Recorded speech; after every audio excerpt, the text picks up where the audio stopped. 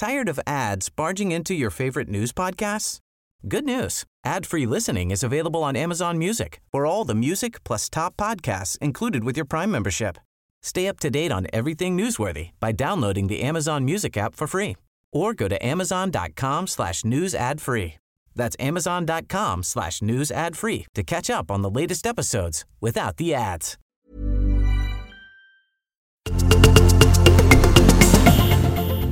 Hur många passningar hinner man egentligen göra i en handbollsmatch? 253 är svaret. I den tyska ligan i höstas i alla fall, då en svensk Linus Arnesson gjorde så många pass för sitt Bergischer i en match mot Kiel. Flest passningar i en enskild match av samtliga spelare i den ansedda tyska proffsligan. 253 mål gjorde också brasilianske anfallsstjärnan Ronaldo, av vissa kallade den riktiga Ronaldo, totalt under sin klubblagskarriär. Flest mål gjorde Ronaldo för Real Madrid. Ronaldo som också blev stor skyttekung och VM-guldhjälte för Brasilien 2002. 253 mål för Manchester United gjorde Wayne Rooney under sin karriär. Klubbens bästa målskytt genom tiderna. 4 mål fler än en annan gigant, Sir Bobby Charlton. När franske fotbollsstjärnan Antoine Griezmann lämnade Atletico Madrid för FC Barcelona så klirrade det till i flera sparkassor än Madridlagets. Griezmanns tidigare klubb, Real Sociedad, inkasserade nämligen motsvarande 253 miljoner kronor på den övergången. Och 253 slag är rekordet för lägst antal totala slag i en PGA-tourtävling i golf över 4 rundor. Justin Thomas heter rekordinnehavaren. 253,5 meter är världsrekordet i backhoppning och innehas av österrikaren Stefan Kraft. Rekordet sattes i norska Vikersund. Rekordet förstås satt med V-stilen etablerad av vår egen Jan Boklöv på sin tid. Hur långt hoppade han som längst förresten? Ja, men det var en bit under 200 meter skulle jag säga. Men vår eminenta lyssnarredaktion som kärleksbombar oss med dessa introsiffror varje vecka vet säkert det exakta svaret. Hör av er i så fall. Okej, nu hoppar vi in i avsnitt 253 av Sporthuset med Lasse Granqvist och Tommy Åström.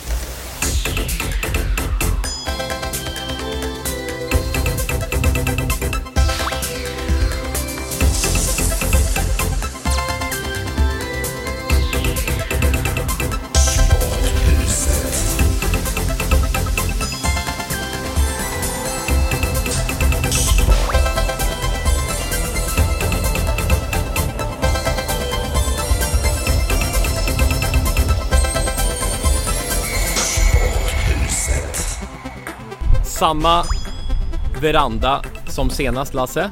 Lite blåsigare idag. Väsentligt blåsigare. Ännu fler hundar. Ytterligare en hund har tillkommit, ja. Och ytterligare en gäst.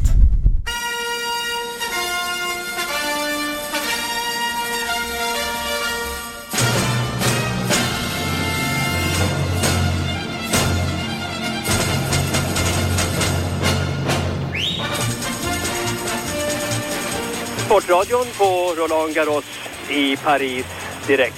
Det handlar alltså om final i de franska mästerskapen, en av de 3 största turneringarna i världen, med den 17-årige Mats Wilander, Sverige, på den ena sidan och argentinaren Guillermo Vilas, 29 år, på den andra.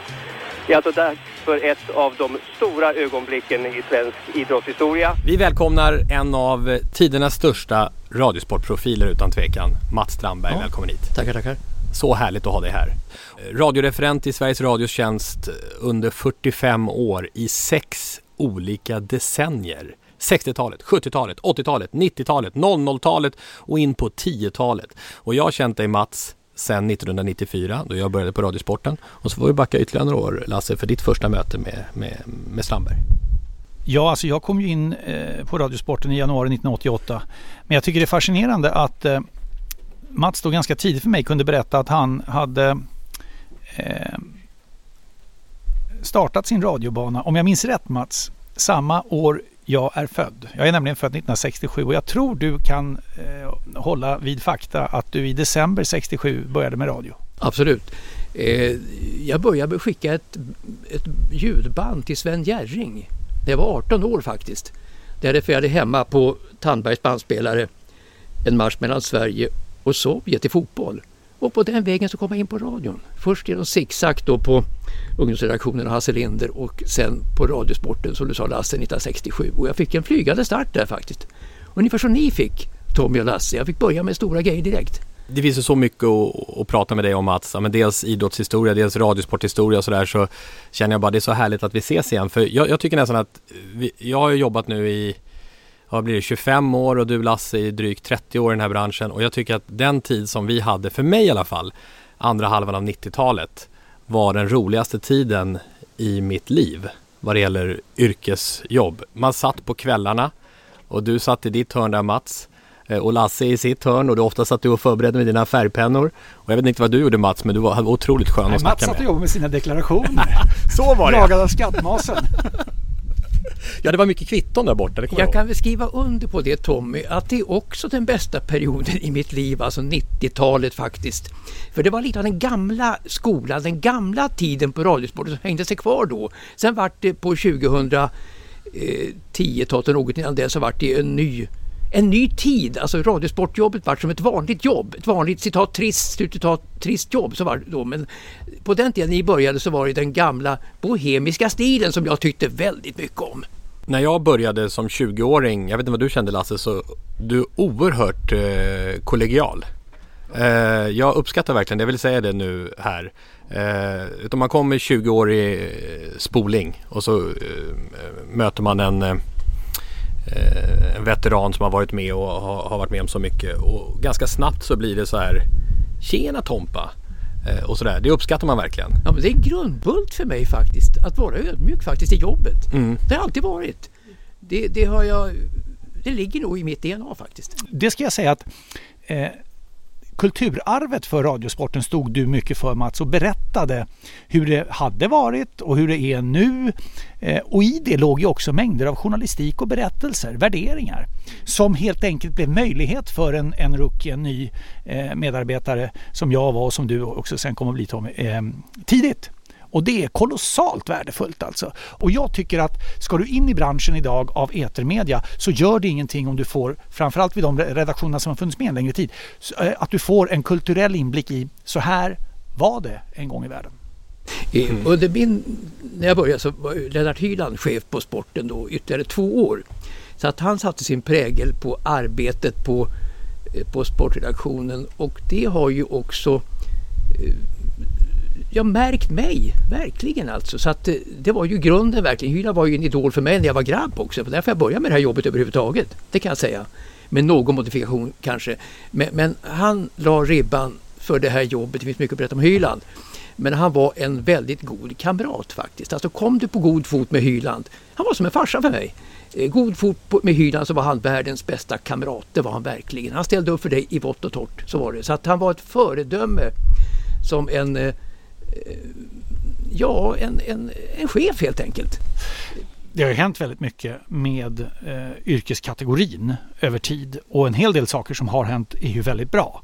Jag menar, det är ju en sak att på den tiden var det ju så att du skötte, jag tror man fyllde i arbetstidslistor möjligen, men det var ju ingen som pratade om att jag vill ha 2 sammanhängande lediga dagar, jag ska ju bara jobba var 3:e helg, eller alltså det var ju inte, fanns ju inte som diskussionsämne, utan man kom ju in till jobbet även fast man var ledig. Och det där svängde väl några år efter millennieskiftet, ungefär som Mats är inne på. Ja, då blev det en annan kultur. Och det är mer än en arbetsplats, men samtidigt så är det, och det tycker jag vi ändå ska försvara det, för att det är goda saker med det, och framförallt också att det idag ser helt annorlunda ut när det gäller manligt kvinnligt. Det vill säga, det här är en yrkeskategori som också är öppen för tjejer. Det var säkerligen så att de första tjejerna som kom in vid radiosporten inte stoppades i dörren, men det var baske med ingen lätt miljö att nej, det var inte långt ifrån att de stoppades faktiskt. Nej. Så var det. Annika Dankan, var hon först eller? Ja, hon, och så Mildred Eriksson till exempel. Sen kom ju många efter det. Men jag kan hålla med dig, Lasse, att jag gick hellre till jobbet när jag var ledig de första åren, för jag älskade det här jobbet verkligen. Jag kommer ihåg en kul sändning. Vi körde ju många sändningar ihop. Du var telegrammare, som det kallas, och telegramredaktör, och jag var programledare. Och du hade som uppgift att hemifrån bevaka Wimbledon och titta upp på tvn då och återreferera lite vad som nyss hade hänt. Då kom det upp då rain delay, inte helt ovanligt i Wimbledon. Regnavbrott kom det upp där då. Och du blev så förbaskad. Du sa, rain delay, typiskt. Och jag sa, vad synd. Ja, det var jättesynd, för vi hade velat ha med den matchen. Det är inte det jag tänker på, då måste jag åka hem. Ja, just det var långvarigt regn. Nej, åka hem var inte det roligaste på den tiden. Det var roligt att åka till jobbet, så var det verkligen. Och som de säger båda två här, att skiftet kom vid millennieskiftet, så var det. Mm. Sporthuset 253. Vilket är det häftigaste idrottsögonblicket du har varit med om? Det har jag själv varit delaktig. Ja. Och det är 1988 års final i US Open mellan Ivan Lendl och Mats Wilander. Den höll på över 5 timmar. Och Wilander vann då med 7-5 i femte set. Det måste jag säga att Mats Strandberg och Björn Hellberg som kommentatorer när man spelar tennis var ju fantastiskt roligt och lyssna på efteråt tidvis i och med att de inte lyssnar på det då. Så sa Wilander själv. Okej, jag hörde. Jag har aldrig hört det förut. Det är bra feedback. Bra feedback, jag har aldrig hört det förut. Och tack Mats. Och sen då, för här säger du en intressant sak när du kommer in i slutet av matchen efter att jag tror jag har varit i studion emellan. Hör här. Får vi höra ett litet pip att vi fortfarande är med i sändning? Får vi höra ett litet pip så att vi vet att du fortfarande är med i sändning? Vad var det för någonting? Vi fick helt enkelt inte sända matchen, men jag hade ju trycket. Men alltså Sveriges Radio vägrar ju betala sändningsrättighetspengar. Vi kunde ju inte betala. Pelle Josefsson satt ju på börsen, dåvarande redaktionschefen på Radiosporten, och var oerhört arg på amerikanska arrangörerna vägra pröjsa. Va? Alltså, så var det. Och så skickades du ändå dit med Björn Hellberg. Skickades dit. Och då satt jag på finalen plötsligt, och då var det ju på det viset att jag klämdes mellan 2 stycken sköldar helt enkelt. Det var ju då publiken, att vi skulle sända radio och arrangörerna.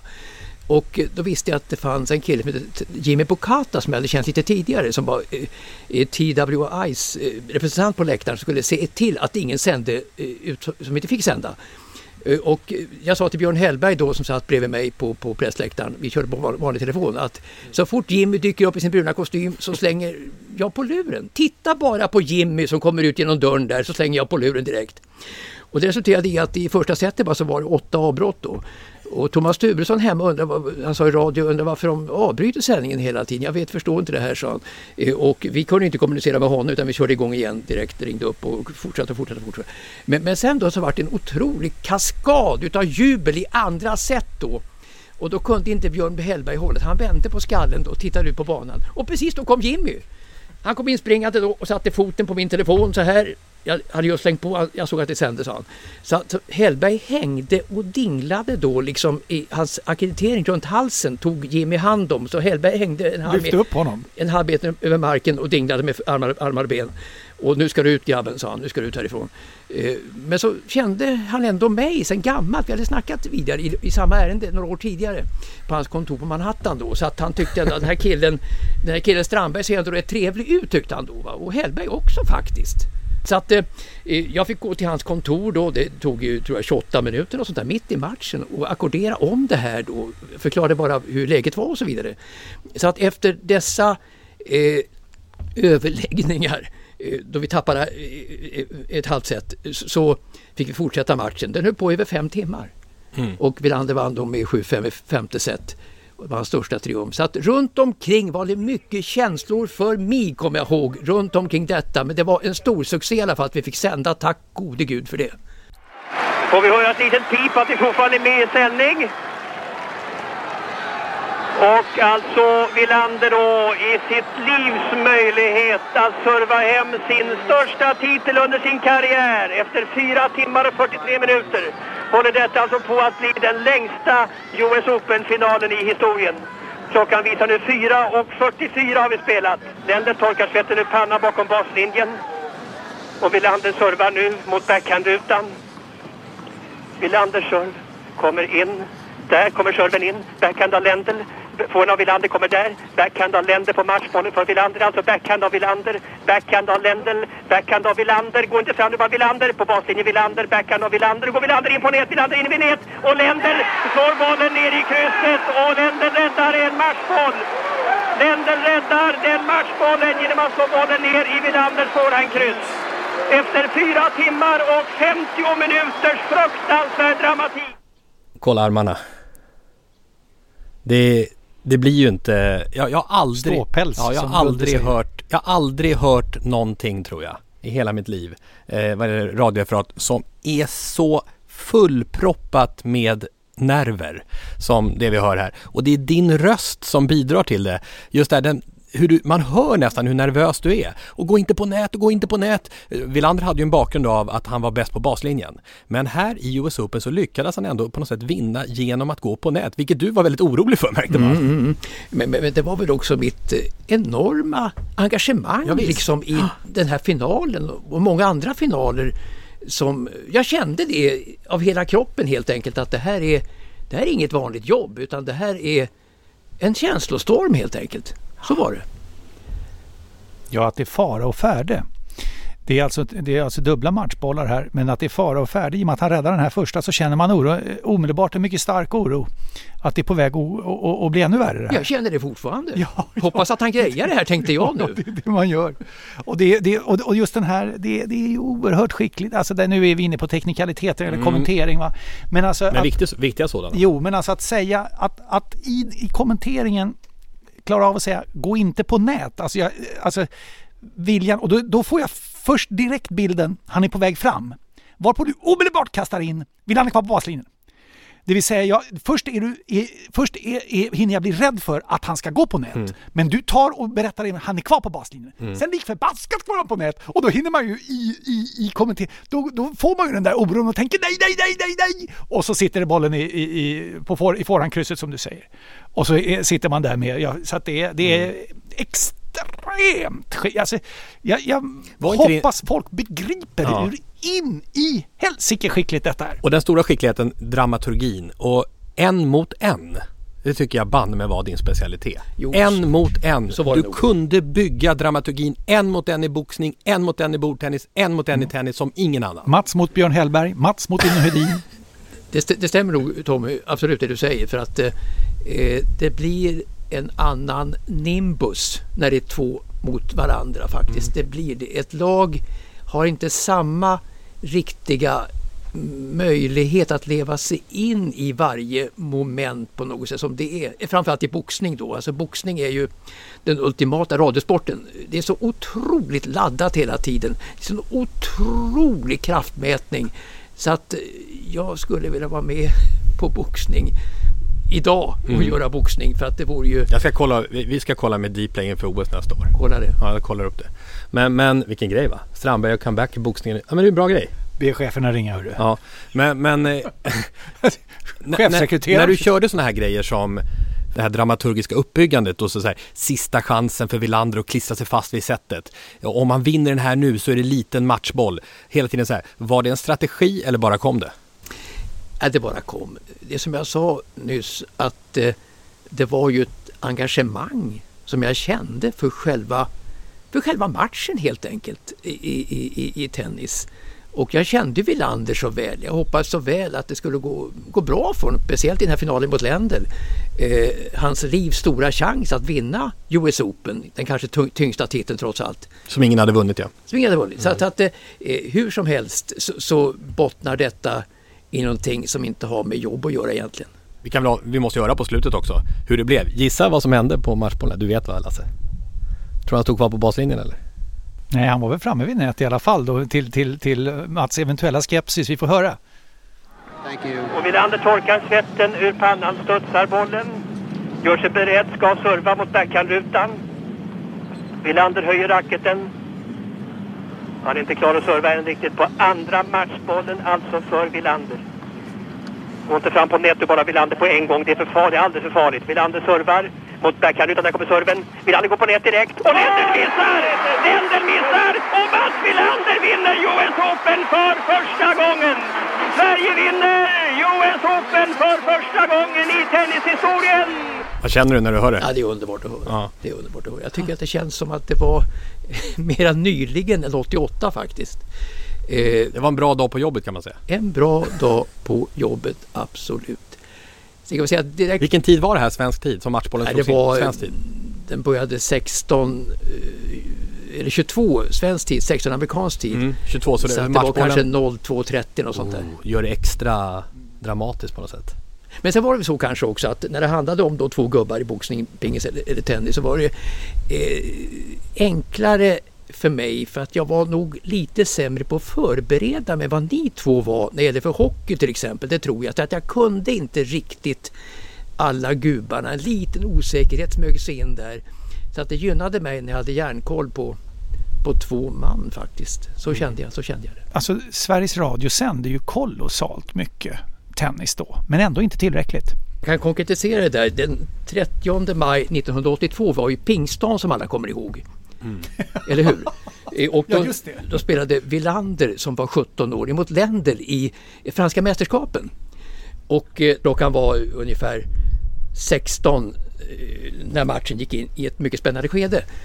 Då var det så att jag hade tjatat på vår chef då, Tommy Engstrand dagen innan. Kan vi inte sända i Melodiradion mellan 15 och 16 så vi kan ge folk en hint om den här Wilander mot Lendl. För det kändes då hos mig i alla fall att det här skulle kunna hända någonting stort.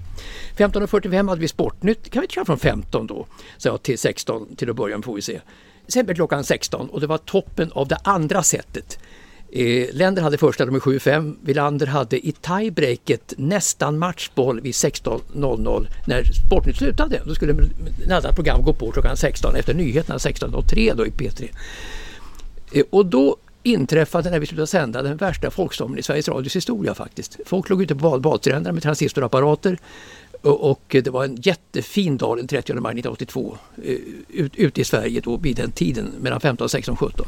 Så att då ringde folk sönder radions växel totalt så att sändaren kom in till sportstudion och sa att vi måste fortsätta matchen. Backhand Wilander, backhand Lendl, rak forehand av Wilander och Lendl missar och matchen är slut. Detta är fullständigt ofattbart. 17-årige Mats Wilander, den yngste någonsin i en kvartsfinal i de öppna franska mästerskapen. Efter Wimbledon och US Open, den mest ärofulla i tennisvärlden. Mats Wilander vinner alltså mot Ivan Lendl. Wilander slog Lendl i en dramatisk 5-set, vilket blev Wilanders genombrott. Han vann sen också franska mästerskapen mot Vilas i finalen på Björn Borgs födelsedag den 6 juni 1982. Så året efter att Borg hade vunnit för sista gången turneringen. Precis, han tog Lendl i 5-set 1981 och här kom 1982 då på hans födelsedag så vann Wilander franska mästerskapet mot Vilas. Så att tack vare min ihärdighet då och mitt engagemang så lyckades jag brotta ner Radiosportens ledning. I vår gemensamma pitch här nu för att få in dig, jag hoppas att alla Sporthuset-lyssnare är med mig som boxningskommentator i OS comeback. Så ska vi höra när du kommenterade Lillen Eklund när han blev, vad blev han? Europamästare? Europamästare mot Tangsta 85.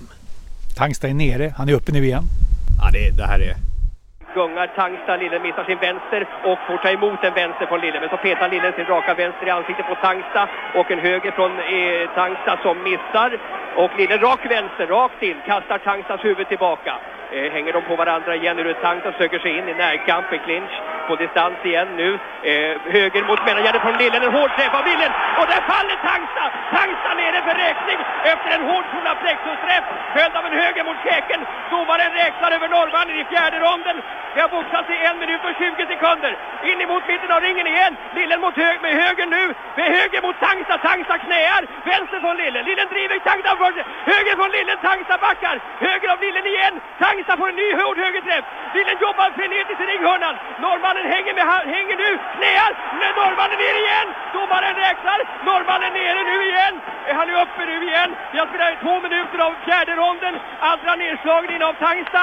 Lillen står beredd att gå på nu igen. Lillen behöver nu faller Tangsta igen.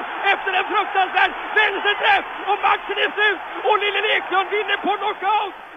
Ja, jag älskade ju boxning på den tiden. Framförallt i radio för att det passar mig nog bäst boxning av alla sporter tror jag i radio. Det tror jag absolut. Den inneborde dramatiken som sagt var oförutsägbarheten. Varje sekund gick man och väntade på att nu skulle kunna hända något enormt liksom. Alltså, det är en blixt från klar himmel, en knockout i boxning. Du hinner inte se själva träffen utan killen ligger där bara på golvet. Så att man var så otroligt uppspelt inför en sån där match. Alltså. Att sitta där nere då, sitter man vid ringhörnan eller? Nej, alltså jag satt eller, vad heter det? Ringside. Ringside. Ja. Och hade en ganska bra plats där just vid ringside i Köpenhamn. i KB-hallen, så att det var, jag gick ju på och jag var så otroligt upptänd inför den matchen. Det fanns ju inte, va? Nej, det fanns inte. Sen gjorde jag några matcher till med Lillen då, när han förlorade mot Bruno i London i oktober 1985, samma år, och sen slog han den vann han mot Evangelista i Köpenhamn 87, sen förlorade han mot Damiani i Åstadalen 87. Så 4 matcher med Lillen gjorde jag faktiskt, men det här Tangsta-matchen var nog den roligaste, så att säga, att referera.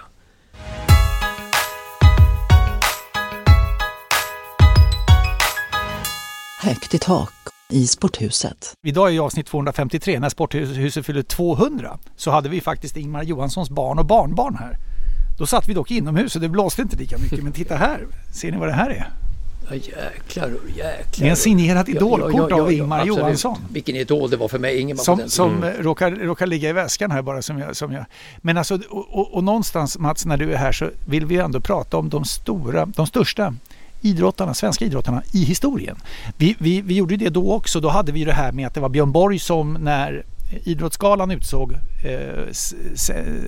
århundradets idrottare på allra första Idrottsgalan vid millennieskiftet, januari 2000, så vann ju Björn Borg för Ingmar Stenmark med Ingmar Johansson som på tredje plats. Vad säger du som, jag tänkte säga, sann pugilist? Och då ska vi säga det att då när det skedde, då hade ju Zlatan Ibrahimovic karriär inte kommit igång. Nej, han fanns ju inte att rösta på, så att säga, i det fallet. Jag håller ju ändå Ingemar som nummer 1 faktiskt. För att boxningen vid den tiden, det var en av världens absolut största sporter.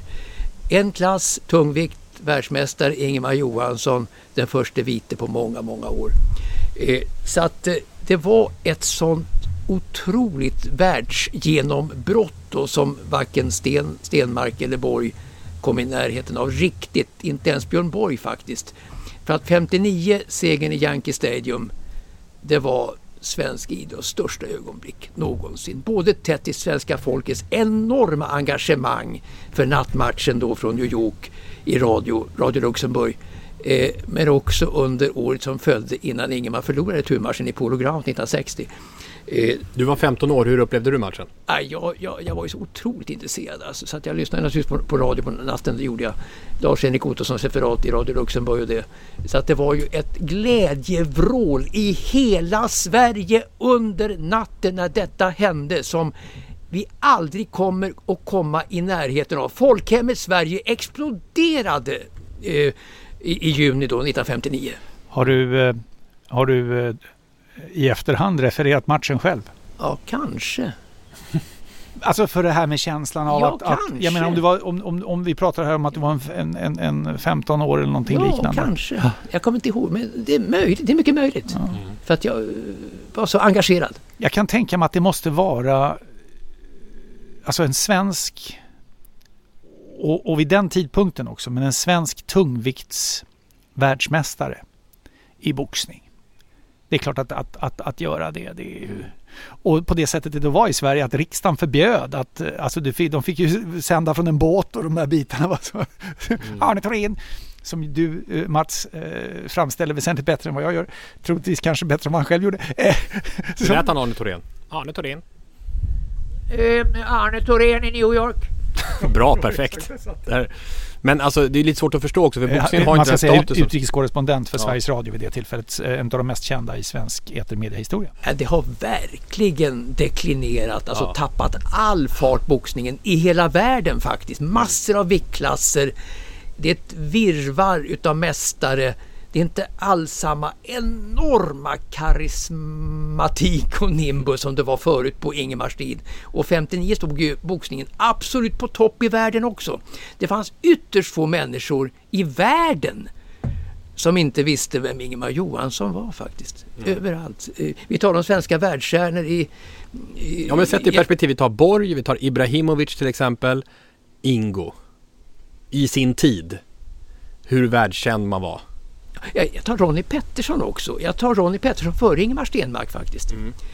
Alltså Ingemar 1 och Borg 2, 3, Ronnie Pettersson. Men alltså Ibrahimovic är ju, alltså om du kommer till Sri Lanka och ska ta dig från flygplatsen in till ditt hotell och så säger du att det är från Sverige, det är inte säkert att du får fäste. Men säger du Zlatan Ibrahimovic, då vet du. Jag vet det absolut. Alltså Zlatan har ju, eller om du kommer till Singapore, eller om du kommer, nästan att du kan vara i USA faktiskt. När han var där. Alltså nästan. Fotboll är ju en minimalistisk sport i USA. Men alltså vår fotboll. Men Zlatan Ibrahimovic är ju stor. Förr var det väl ABBA? Ja, alltså när man var i Amerika förr så var det ju ABBA, Volvo och Björn Borg som var kända som svenskmärken då. Absolut, de tre. Men alltså Ibrahimovic är ju fortfarande aktiv och jag är inte emot Ibra på något sätt, tvärtom. Men kommer han att vara ihågkommen lika länge som Björn Borg? Alltså i 40 år, jag vet inte. Och Ingemar är också ihågkommen, i alla fall bland de äldre fortfarande efter så många år. Och Stenmark också efter så många år och Wallner efter så många år. Jag vet inte om Ibra kommer vara känd om så många år. Det är mitt frågetecken. Nej, och där har du ju det här att då det har ju vi upplevt också, Tommy, som är yngre generationen vad du är, Mats. Du var ju där och kommenterade. Vi satt ju fängslade framför radio och tv, men det var ju verkligen så somrarna när Björn Borg spelade Wimbledon-final. Det fanns ju inte någon i princip. Alltså det var ju ytterst få som gjorde någonting annat. Ingmar Stenmark körde olympiska spelen i Lake Placid. All verksamhet avstannade ju. Skolorna stoppade ju. Samling i biblioteket. Alla skulle titta. Alltså där är vi ju inte idag. Om Sverige, om du har ett olympiskt ögonblick med en stor spänning så stannar ju inte hela Sverige av. Nej, men just, det är intressant att fundera kring de här mekanismerna. Du som har varit med i decennier och följt. Vilka mekanismer skapar de mest folkkära idrottarna? Ja, i Sverige så är ju i alla fall det gamla folkhemmet, det är ju jantelag och sånt där. Det är absolut, du skulle inte förhäva dig själv. Och där var ju Stenmark passa in som en fantastisk pusselbit just i detta. Borg däremot kom ju på kant med väldigt många. Borg har ju svårt att så att säga enrollera sig till hur folk tycker att han ska vara. Så att det var ideliga Borgbråk. Så att Stenmark är ju populärare än Borg. Definitivt i historien, det är han. Bland svenska folket. Stenmark, jag menar bara idag, jösses, Stenmark väcker ju otroligt varma känslor. Borg beundrar men inte folkkär på samma sätt. Finns det likhetstecken mellan Borg och Ibrahimovic? När det gäller att det går åt båda håll där. Ja, alltså Ibrahimovic är väl väldigt mycket åt båda hållen. Borg var inte så mycket åt båda hållen. 2/3 kanske positiva, 1/3 skeptiska. Ibrahimovic nästan 50-50 idag tror jag i Sverige, för att han har ju gjort uttalanden som är i svenska öron väldigt kontroversiella. Jo, samtidigt som vi har en förändring av samhällsbilden. Alltså vi pratar om, du säger att det svenska folkhemmet som du pratar om, alltså som ju egentligen är i grunden starkt knutet till socialdemokratin, som ju har varit så dominerande i Sverige under så många år, att i och med Palme och mordet på statsminister Olof Palme så försvann det svenska folkhemmet, eller grunden för detsamma i alla fall. Så får du ju en kulturell förändring i samhällssynen. Och där någonstans ska vi ju kanske värdera in Zlatan Ibrahimovic, som ju dessutom har en annan bakgrund än vad såväl Björn Borg som Ingmar Stenmark och Ingmar Johansson och allt vad vi nu pratar om, Magdalena Forsberg och så vidare har och som bas. Här har vi en med en invandrarbakgrund som kommer med andra förutsättningar och möter helt andra utmaningar för att överhuvudtaget bli accepterad, för att få ta en plats under sin väg fram. Vi alla läst, tippar jag på i alla fall många av oss, Zlatan Ibrahimovic bok, den första, som berättar om hur hans resa var och de problem han har mött där. Och att Sverige också, som ju är ett samhälle som är öppet, vi har en mångkulturell välkomnande syn, där det också kan bli en förändring. Kanske också av denna jantelag som ju så otroligt tungt har styrt. Ja, otroligt. Du har så rätt i vad du säger, Lasse. Vi kan nog lägga in ett plus för Zlatan, extra plus faktiskt, 2 plus faktiskt, när det handlar om just ett synsätt och som det har blivit i Sveriges utveckling nu, absolut. Men det jag tänkte på skidåkning, det är ju på något sätt, det märker jag också, för jag har ju varit och hackat lite på skidåkning, inte så lite heller va? I Sporthusets historia. Det som jag invänder emot är ju att en sport med så svag global konkurrens kan vara så dominerande i ett land. Men det är ju en del av den svenska folksjälen.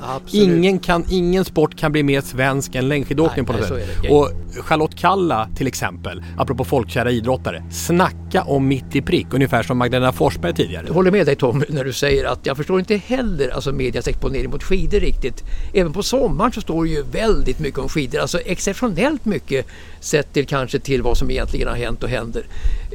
Och det måste man ju då förklara med att det finns, som du säger Tommy, i den svenska folksjälen längdskidåkare, absolut. Jo, men titta på Sveriges Television som ju kör Snöstudion, tänkte jag säga, Vinterstudion, som ju alltså gör, som ju är otroligt starkt och populärt. Och så ska vi komma ihåg en sak också, ytmässigt räknat så är det ju en kraftig majoritet av konungariket Sverige som är väldigt mycket för snösporter. Ja.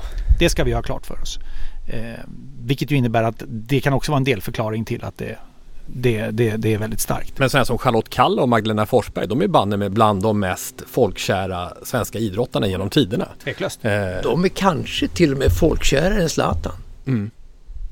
Men däremot om du kommer utanför Norden. Jo, men det är ett provinstänkande naturligtvis. Vi svenskar har ju ofta andra referenser än vad andra länder har.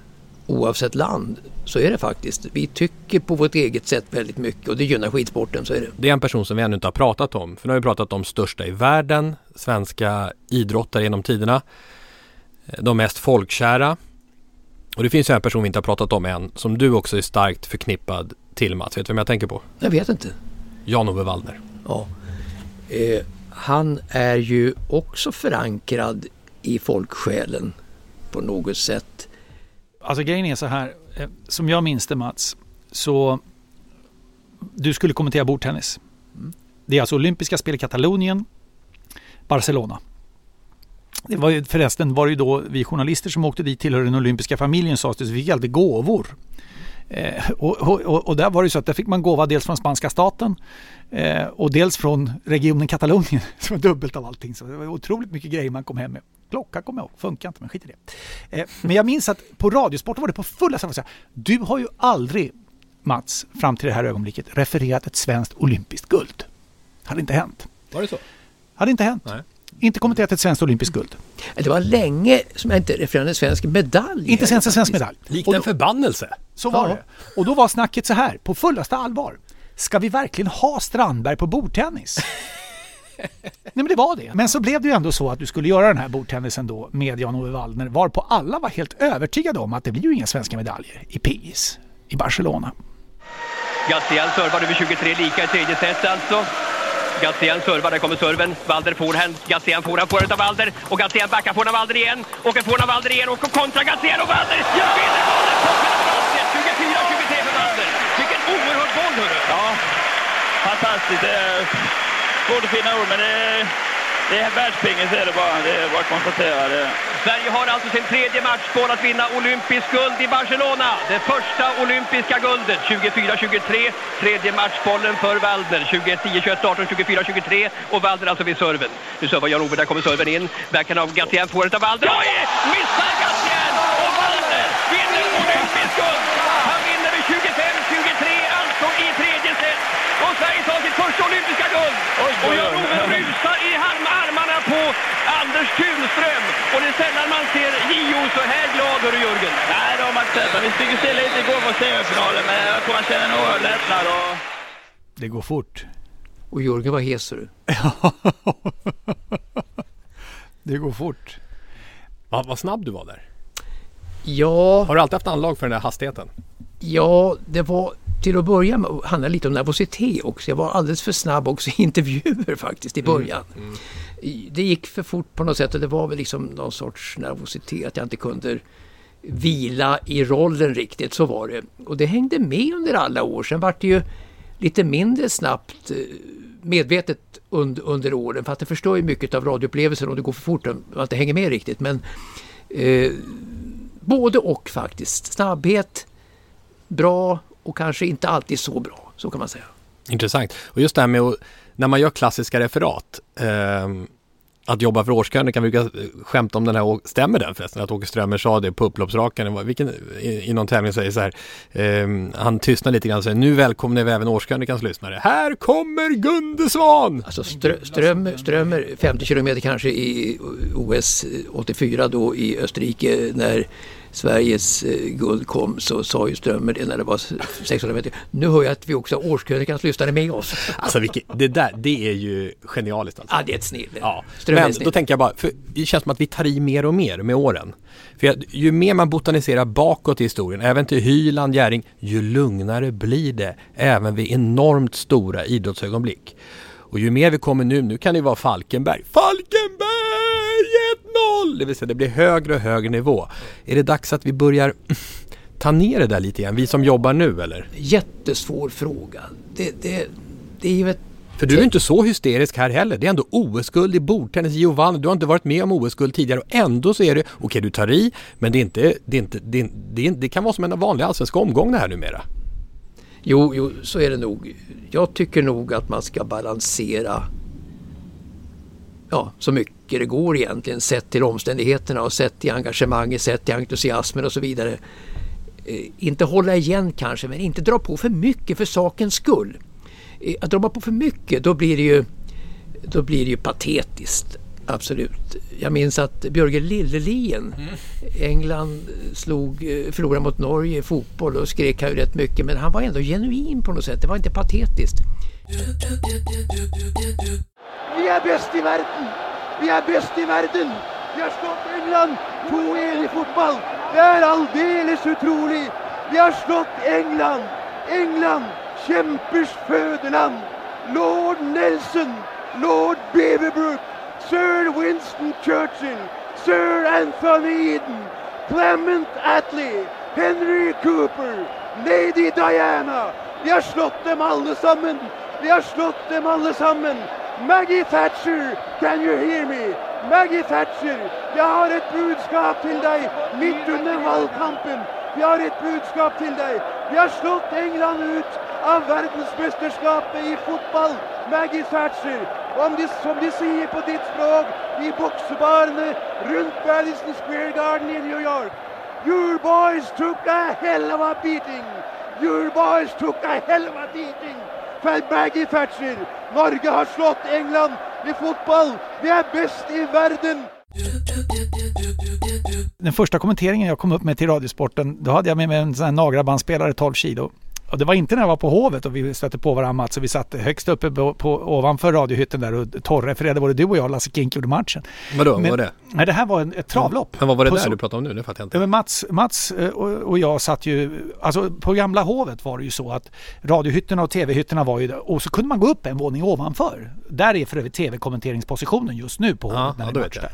Men där var det ju stolar att sitta, och Sveriges Radio hade ju vid den här tidpunkten den så kallade hylangången, va? Det vill säga en egen väg in till arenan. Så man kunde ju bara låna nyckeln från redaktionen och åka fram till långsidan på arenan, och det var som någon brandtrappa. Öppna där med den särskilda nyckeln och komma upp till en ny dörr och öppna den, och så kom man in. Och då gick man upp och satte sig där och inte bara titta på matchen utan hade med sig en bandspelare också och refererade. Precis. För att lyssna och lära. Jag tror inte du och jag, Lasse, kände varandra då. Vi satt då rygg mot rygg och gjorde de här matcherna. I alla fall kanske någon perioden och sånt där. Alltså för att förbereda sig för nästa match då. Man lär sig gubban lite bättre om man gör ett lag i alla fall som ska figurera senare på något sätt i erfarenhetsmässigt. Och det kommer jag mycket väl ihåg. Men mitt första var att jag var på Solvalla och kommenterade ett vanligt V5-lopp. Och det var Jeresa som vann, kommer jag ihåg hästen hette. Och den fick en lucka sent invändigt och störtdök till seger. Och jag kom in med det och tyckte själv att jag hade liksom gjort den rätt så bra. Men det var ju oerhört högljutt. Och det är alltså för V52 på Solvalla liksom, som ett lopp som är kört 1 miljon gånger. Hur kan det ha låtit ungefär? Jag vet inte vad de hette. Pegasus Pride i ledet, så kommer det jucka för det. Jeresa invändigt. Det är Jeresa som vinner! V52, alltså så. Ja. Och jag kommer ihåg Lasse Kink lyssna på det där, och så sa han det. Lugn. Du har talang. Men du måste jobba med det här ett tag. Du har talang, men? Ja. Och det ligger så mycket i det. Men samtidigt, och det här är ju ett ansvar som cheferna har. Det är ett ansvar som de tyngsta personerna har, att inte driva på den här utvecklingen utan istället hämta hem det. Och säga, du har en talang men du behöver göra det här. Du behöver backa undan lite, du behöver så. Istället för att bara hela tiden säga, bra, lysande, strålande, vi har ju pratat om det. Fantastic, terrific, tremendous och så vidare. Va? Att inte gå på den linjen utan våga hålla tillbaka lite. Vi har ju en kvinnlig fotbollskommentator nu, Petra Svensson, den första faktiskt löpande running commentator på fotboll som jag jobbar med. Hon kommer ju från Radiosporten. Och det är lite fascinerande tycker jag, att hon får, när jag pratar med henne, vi jobbar nästan åt andra hållet. Att hon är så pass, det är ganska ovanligt när man är ny. Hon kan trycka hårdare. Så hon är lite tillbakadragen snarare i stilen då. Men annars de flesta som kommer upp tycker jag är ju i grunden ganska heta på gröten. Det kanske ingår på något sätt när man är ny eller? Du måste ha underbyggt din entusiasm på något sätt inom gebitet. Du kan inte börja med att skrika bara. Som Rocket, då låter det så otroligt patetiskt. Och beträffande Lasse då så du har ju i ditt sätt att behandla idrott och överhuvudtaget en otrolig entusiasm. Så att i mångt och mycket så låter ju straffen, eller klacken av Zlatan mot Italien 2004, låter ju genuint som du gör det tycker jag. För att du har underbyggt det och du är som person. Har du sett den här påsen, Mats? Ja, nu har jag sett den. Ja, den är... Hur vill du recensera den? Ja, den ser ju väldigt hemgjord ut. Har jag fel där också? Nej, det är helt rätt. Ja. Det är ju vår trogna lyssnare Eva-Lena Hedestig som har virkat och stickat den. Och i den så drar vi olika lappar till nästa podd vad det gäller vad som ska kärleksbombas. Eller olycksbomba ska vi säga. Vi har 2 olika påsar. En för kärlek och en för olycka. Händelser, personer, arenor och så vidare som har spelat en roll på något sätt i idrottshistorien. Och du kan plocka in, vi tar det sen. Vi avvaktar med att plocka en lapp så gör vi så här att vi släpper loss Lasse istället. Jag är olyckan, olyckan. Olyckan. Krasch och bang-lyckan. Gnissel och pang-lyckan. Så akta er för mig, annars händer en grej. Olyckspåsen i Sporthuset. Manchester United 1958 och tragedin. One cold and bitter Thursday in Munich, Germany. 8 great football stalwarts conceded victory. 8 men will never play again who met destruction there. The flowers of English football, the flowers of Manchester. Klockan är just efter 3 på eftermiddagen. Just efter 15 torsdag den 6 februari 1958. Vi befinner oss på startbanan på München-Riem-flygplatsen i södra Tyskland. Den här resan startade i den jugoslaviska huvudstaden Belgrad. Stämningen bland de 42 passagerarna är uppsluppen. Kvällen före hade en underhållande och svängig kvartsfinal i Europacupen mellan Röda Stjärnan och Manchester United slutat 3-3. Eftersom United hade vunnit hemmamatchen med 2-1 var avancemanget i semifinal klart. Och stämningen förstås därefter. Passagerarna består av Manchester United-spelare, ledare, en del journalister och en och annan ytterligare person som skulle tillbaka till Manchester. Flygplanet, en Airspeed AS-57 Ambassador, klarade inte en flygning från Belgrad tillbaka till Manchester utan att stanna för att tanka. Och det var sedan en god stund tillbaka klart. De 2 piloterna, totalt var det alltså 44 personer ombord, hade redan gjort 2 startförsök, båda gångerna avbrutna eftersom rätt spänning tycktes sakna i vänster motor. Men det skulle nog fungera nu. Men de sitter ändå och funderar, de båda piloterna. Det är den 6 februari och snöfall har pågått en stund. Antingen stannar de på marken med försening och troligtvis övernattning någonstans i München som följd. Eller så gör de ett 3:e startförsök. James Tain och Kenneth Raymond bestämmer sig för att försöka. De gör ett 3:e försök. Tornet ger klartecken, motorerna rusar, det ser bra ut. Planet ökar i hastighet men snöfallet har ställt till det. Det har bildats ganska omfattande snömodd på startbanan. Istället för att få tillräcklig fart för att kunna lyfta så saktar planet ner. Och tidpunkten för att avbryta startförsöket en 3:e gång är passerat. Planet kanar i snörök av startbanan, kastas fram och tillbaka. Vänster vinge bryts innan flygplanskroppen med kraft kraschar i intilliggande byggnader. Och strax därpå fattar planet eld. Klockan är 15.04 den 6 februari 1958. Katastrofen är ett faktum. Totalt avled 23 personer. 21 klarade sig. 8 spelare i Manchester Uniteds trupp omkom. De flesta i samband med kraschen, några få på sjukhus där flera personer med allvarliga skador behandlades. Bland de mest kritiskt skadade var tränaren, managern, Sir Matt Busby. Uniteds unga spelartrupp kallades för Busby Babes och var dominanter i den brittiska fotbollens samtid. De hade vunnit ligan 1956 och 1957 och jagade den historiska tredje raka titeln. De var dessutom på väg att lyckas med det Busby drömde om, att erövra Europa och bli främsta klubblag på kontinenten. Sir Matt Busby återhämtade sig, man kan nästan säga faktiskt, efter svår skada och lång sjukhusvistelse. Under rehabilitering i schweiziska Interlaken hjälpte hans fru honom att komma tillbaka från en angränsande depression och återvända till Manchester United igen. Klubben hade, trots tragedin, fullföljt ligaspelet våren 1958 med reservlagsspelare, juniorer och en och annan spelare som lånades in. De klarade kontraktet och kunde efter säsongen se Sir Matt Busby återvända för att bidra till det bygge som skulle föra United till toppen igen. Och så blev det. De vann FA-cupen några år senare 1963 och återigen ligan 1965 och 67. Och så 1968, 10 år efter katastrofen, kraschen i München, avancerade Manchester United till Europacupfinal. Wembley Stadium i London, slutet av maj månad 1968. Europacupfinal mellan portugisiska Benfica och Busbys nya boys i Manchester United med Sir Bobby Charlton, som ju också överlevde kraschen ett decennium tidigare, som lagkapten och i finalen blivande tvåmålsskytt. Det blev 1-1 i ordinarie tid, följt av förlängning och omgående 9 maffigt magiska Manchester-minuter. Man United gick från 1-1 till 4-1 och kunde titulera sig bästa klubblag i Europa. The Benfica fire had nearly been extinguished, but where United finished, not on your life. Bobby Charlton made it 4-1. Manchester United had well and truly done it. They were supreme soccer champions of Europe. At last, Matt Busby, the maestro of Manchester United, had groomed a team great enough to beat Europe's best. He was king of soccer. His wonderful 11 men were all princes. Varje år den 6 februari med en klocka som stannat på 15.04 samlas mängder med Manchester United-fans och andra för att minnas och hedra de som miste sina liv i München 1958.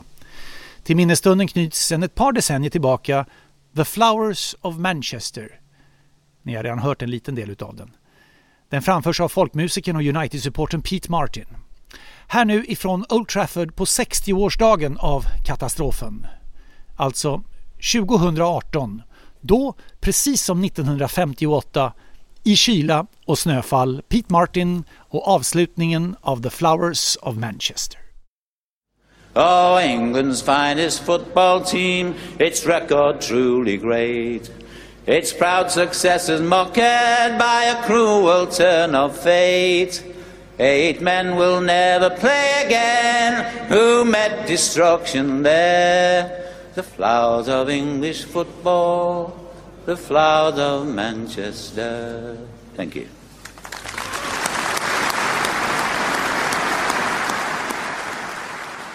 Stort tack Lasse för en fascinerande berättelse. Och hur mycket minns du av det här, Mats?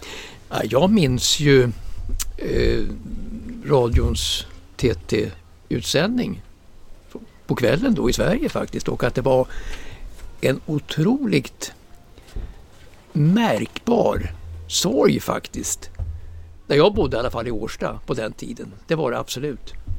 Och sen blickar man ju framåt mot VM i Sverige då, och England var ju något av favoriterna innan det här hände faktiskt. England tillhörde favoriterna jämte Brasilien inför det kommande världsmästerskapet, så var det. Men nu så slogs ju allting i kras. Så att de missade faktiskt kvartsfinalspelet England då efter den här otroliga katastrofen. Men sympatin för Manchester United höll ju i sig i alla fall i Sverige under många år efter det här. Och jag höll ju på United efter det här då. Som ett resultat av det här nästan? Utav emotionella skäl, absolut. Så att nu är ju Manchester United kanske vitt förgrenat i världen den största klubben ändå, sett över hela jorden. Det är det fortfarande så att säga med den kraft som klubben har. Så att, men det var kanske ännu större efter kraschen 58 än vad United är i världen idag, emotionellt. Mm. Ja, fruktansvärt. Men ändå ljus i historiebeskrivningen därför att Sir Matt Busby kom ju tillbaka och byggde ett nytt storlag. Han ansågs ju bygga upp Manchester United efter kriget och han bygger upp Manchester United igen efter katastrofen. Och det är alltså Sir Bobby Charlton som också överlevde kraschen som gör 2 mål när de blir Europacupmästare 1968. Och detta är alltså på Wembley Stadium i London. Där spelas Europacupfinalen 1968. Och jag vill ändå ta med det för att ändå sända signalen att Busbys Boys fick vinna. Eller fick, de vann ju regelmässigt. Men gör alltså 3 mål i en otrolig finalmatch i förlängningen. Och de gör mål i 92, 94 och 99. 3 mål på 9 minuter i förlängningen för att distansera Benfica till 4-1. Och det rapporteras, det var 92 225 åskådare på Wembley i dokumenten. Och det rapporteras ju ha varit en fullständigt vansinnig stämning där inne. Men på Wembley Stadium i London när United gör de här 3 målen. Vi har inte pratat så mycket fotboll, för du jobbade ju egentligen aldrig med fotboll. Jag har gjort allsvenskan och sådär, men inte stora mästerskap för radiosporten, Mats. Hur ser din passion för fotboll ut? Ja, den är jättestor. Jag har aldrig sett så mycket fotboll som jag har gjort de senaste åren faktiskt, de sista 10 åren. Jag tittar på Premier League naturligtvis, även på Bundesliga som nästan ingen ser. Jag har en otrolig vurm för Bundesliga som är otroligt underskattad. Den går så under radarn så det inte är klokt. Alltså, det är sån trevlig fotboll, sån offensiv fotboll, händelserik fotboll. Jag håller på Dortmund. Tyvärr är Bayern München för bra då, som PSG och numera Liverpool i sina ligor och det. Så att det blir ingen riktig spänning. Utan för 8:e året i rad vann ju Bayern München ligan nu i Tyskland. Men mitt favoritlag, det är ju Barcelona. Jag tycker om den här possession-fotbollen, bollinnehavsfotbollen, och jag har läst också att 2009 års Champions League-seger för Barcelona mot just Manchester United, då har inget lag någonsin i historien varit lika bra som Barcelona var under den säsongen 2008-2009. När Messi var som allra bäst. Och jag menar, Guardiola är Jesus. Det är ju han som har omformat fotbollen. De spelar så i Tyskland som Barcelona. En mycket, mycket trevlig bollhållande, inte tiki-taka kanske, men en possession-fotboll som är mycket trevlig att se. Guardiola och sen Klopp kanske? Klopp är min favorit också. Han var i Dortmund. Han kommer ifrån Mainz från början. Han var mittfältare i Mainz faktiskt, Klopp. Och blev tränare i Mainz och sen vart han tränare i Dortmund under många år. Slutade illa, de höll på att åka ur. Och sen har gått vidare till Liverpool. Men han lärjunge, Thomas Tuchel, som nu leder PSG, samma idé om fotboll som Klopp har. Tuchel plagierar exakt Klopps fotboll. Och jag led med PSG förra år ut mot jättetråkiga, Manchester United under Mourinho, som jag hatar mer än någonting annat. Hans defensiva fotboll. De åkte ut i Paris då på den här feldömda barstraffen då. Jag åkte ut och jag tyckte så synd om detta glamourgäng från Paris Saint-Germain. Och nu är de på väg igen i Champions League. Men då fick de inte spela. De slog ut Dortmund och jag hoppas att de skulle till och med kanske vinna Champions League. Det kan de göra fortfarande. Hur många matcher ser du i veckan? Jag ser nästan varje match. Det är ganska... Alltså nu kanske i coronatiden när det bara är... Nej, alltid. Nej. Jag ser tyska ligan, Dortmund varje match. Bayern München varje match. Liverpool varje match. Och City varje match. Det är mina favoritlag. Och PSG ser jag ju inte alls. Det är nog jämlika i Frankrike. Hur är det med Varberg-Mjällby då? De möts här. Varberg-Mjällby får jag fundera en liten stund. Jag skojar bara. Jag ser allsvenskan också. Jag tycker att det är mycket att säga om allsvenskan också. Jag tycker att de säger att det är som att dansa utan musik. Det är att ta i väldigt mycket, tycker jag. Men jag tycker nog ändå att upplevelseindustrin måste bygga på magi. Alltså all upplevelseindustri måste bygga på att man känner eufori och framförallt magi. Magi är nyckelordet för all idrott, all upplevelse överhuvudtaget. Och mycket tas bort av det, tycker jag, när det inte är någon publik. Så tycker jag. Tack för all magi som du har skapat, Mats, som radioreferent, för det är ju verkligen ingen överdrift. Verkligen. Du hade ju någon bra alliteration här, Lasse. Det missar jag inte, det förstår du. Jag tänkte nästan... Maffigt, magiska Manchester-minuter, var det så? Och i det här fallet då Mats mäktiga minnen har vi fått idag. Verkligen. Eller hur? Tackar. Verkligen. Mats mäktiga minnen. Och jag har en idé, för nu var det en sån trevlig stund här. Att om vi kan ta en kortfika också till nästa vecka för jag känner vi hann inte med 100% om radiosporten. Det finns mer att fördjupa sig i radiosporten. Många lyssnare har hört av sig och sagt att vi vill ha en kärleksbombning av radiosporten. Jag kan ta på mig och göra någon del, men så får lite ytterligare bilder kring radiosporten till nästa vecka. Gärna. Du är med på det? Gärna för mig. Du kommer tillbaka. Gärna i svaret. Strandberg stannar. Strålande. Och därmed så drar vi ingen lapp ur kärleksposten utan vi kör radiosport nästa vecka. Strålande Strandberg stannar kan man också säga. Mats mäktiga minnen. Tack. Mycket bra. Tack för stöttningen också när jag kom som 20-åring. Men alltså jag måste bara fråga. Tack. Jag måste bara fråga. Är det så att det dras ingen ny lapp här? Nej, vi kör radiosport nästa vecka. Vad trevligt. Ja. Så får det bli. Kul. Tack så länge får vi säga då. Jag måste få sluta med en grej här. Innan du gör det Lasse så vill jag också förresten tacka de som hör av sig om introt såklart till @Sporthuset på Twitter. Är du med på Twitter? Nej. Sporthuset podcast, vår hemsida, den kan ni besöka. Och Mattias Tegel, Martin Paulsson, Fredrik Norrström, Patrik Riddersporre, Åsa Johansson, Ben Camillo, Andy Törnqvist, som alltså var de lyssnare som bidrog med alla de här notiserna i början när det gäller vår start. Så stort tack för era tankegångar. Och hör gärna av er om till exempel radiosporten, om någonting som ni vill bidra med till nästa vecka.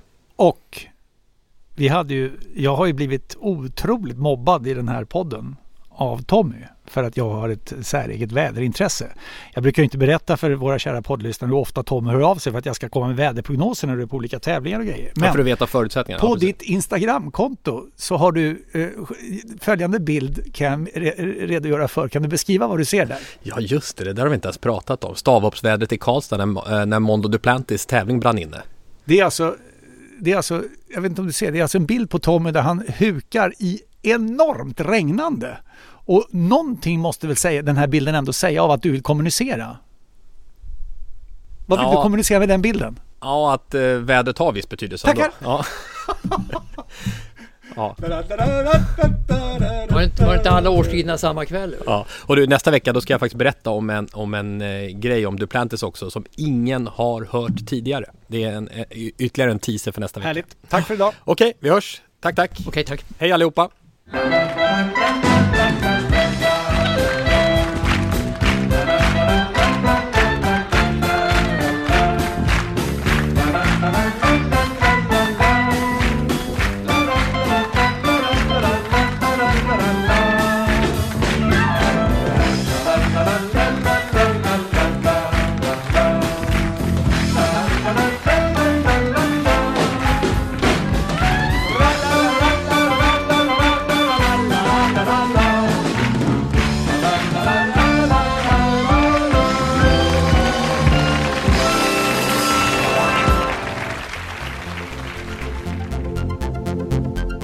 Sporthuset produceras av Tommy Åström och Martin Söderberg.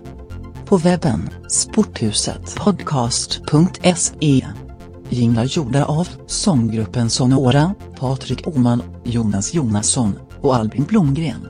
Hörs nästa vecka, JP.